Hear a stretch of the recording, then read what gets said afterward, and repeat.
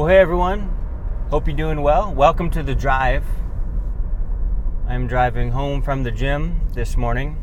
6:15, 77 degrees in Mobile, Alabama. And we've been going through these talks about letting go. Letting go. The first one we talked about letting go of your failures. The second one we talked about letting go of bitterness. And today I want to talk about letting go of expectations. Letting go of expectations. I really think heaping up expectations is a countenance killer. Because what we tend to do is we expect people to do great things and to satisfy those parts of our heart that only God can satisfy. And so we heap up these expectations. People don't meet them, and then we're let down. I mean, it happens all the time. Say for your job, for instance, someone, a boss or someone promises you something at a certain time. So you expect it to happen. You're expectant for it to happen. And the time comes when it should happen. And guess what? It doesn't happen. And so you're let down. You're deflated. You're depressed. You're defeated. Because you had these expectations. And there are expectations like that just in normal everyday life, but there are also unrealistic expectations where you look at people as if they should be close to God in the fact that, they're going to be perfect and fulfill all their promises and do all the right things. No, they're not. They're going to let you down. You're going to let someone else down. Because we have to start from the premise that we are totally imperfect people. We are imperfect, very imperfect. And so when we start from that premise, expectations will be non-existent. And I think that's a good thing. I think it's a good thing not to expect so much. Now, of course, in relation to us, we want to make sure that we do everything wholeheartedly as unto the Lord and not unto men, right? Like Colossians 3:23 says.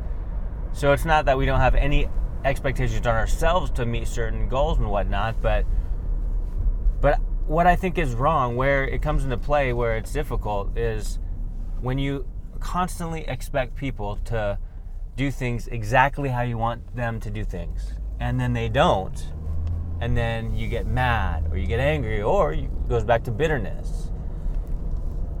And so, well, what should we do then? Because we have these expectations, people don't meet them, and then we're let down, and then life sucks. Well, what do we do?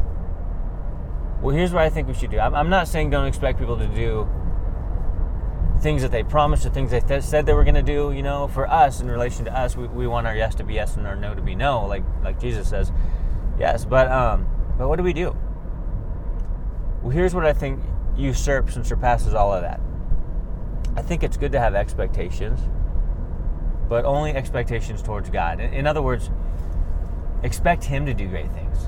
Because you know for a fact that God will do great things. You know for a fact that God will fulfill His promises. You know for a fact that God will work through you to affect other people in an amazing, supernatural way. You know that.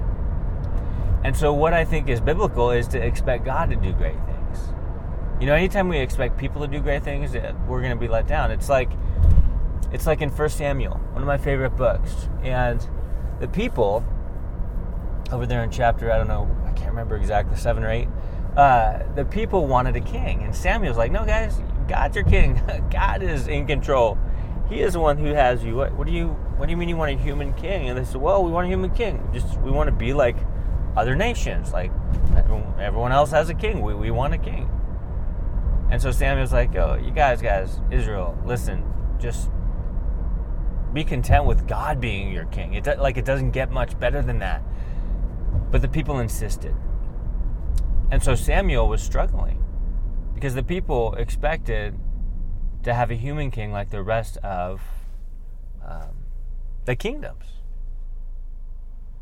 But what happened? Well, God said, Samuel, give them what they want. See what happens. They want that. They're insisting that. They're being rebellious. They don't want to follow me first. They want a human king. Give it to them. And so what happened? Well, they were given a human king named Saul, who they found hiding among the armor, who was timid to begin with, who fell away quickly and let power and status and everything else take him away. But the people expected to have a human king like everyone else. And they thought, I believe they thought in their minds, like, this is it. We're going to be fulfilled now. Everything we want, we're going to get. This is going to be amazing. But they weren't content to expect God to do great things as their leader, as their king. Their eyes were shifted off of God onto people. And that's when we start expecting people to do what only God can do. We can't have that.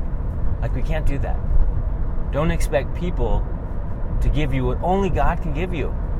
People can't fulfill you. People can't bless you like God can bless you.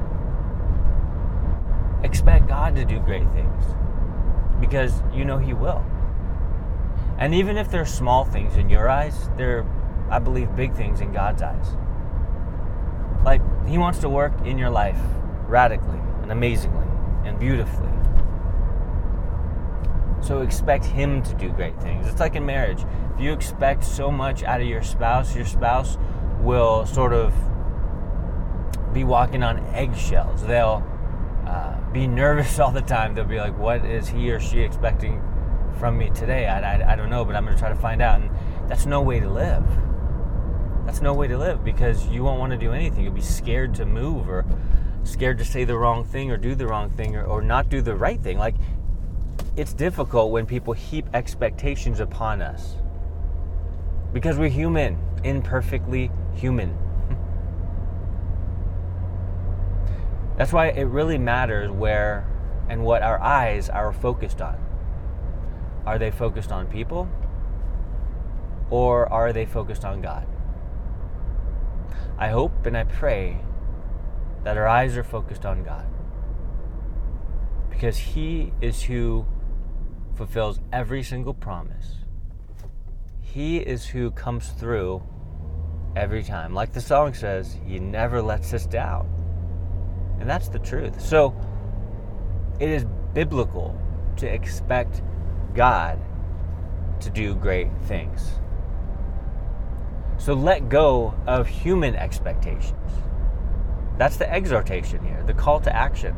Let go of human expectations. And I'm not saying lose hope for all of humanity, although sometimes we do. We're like, there's no hope. But don't lose hope for all humanity, but at the same time, don't heap up expectations onto people to fulfill things that only God can fulfill. Your wife or your husband can't fulfill you and satisfy you 100%. Only God can do that. Your friends can fulfill their promises 100%, all the time, like every time they make a promise, but God can. You see, so it's only when we let go of human expectations can we really expect God to do great things, because we realize who our Maker is. We realize who the Promise Keeper is. We realize who always comes through, and that is the Lord. Do you believe that today? Am I living like the Lord comes through all the time? Am I expecting Him to do great things? Or am I expecting people to do great things and being let down and disappointed and discouraged over and over again? I want to expect God to do great things, don't you? I want to expect the Lord to move mightily, don't you? May we let go of our expectations from people and replace it with letting ourselves believe and know that God will do great things. Expect Him to work mightily, radically, amazingly. And then the pressure's off people. The pressure's off you to try to fulfill all these things that only God can do. So that's the exhortation, guys. I hope it encouraged someone. Let go of expectations toward people and expect the Lord Almighty to do amazing and mighty things, because He will. He always has, He always does, and He always will. Well, God bless you guys. I hope you have an amazing day, and we'll talk to you next time.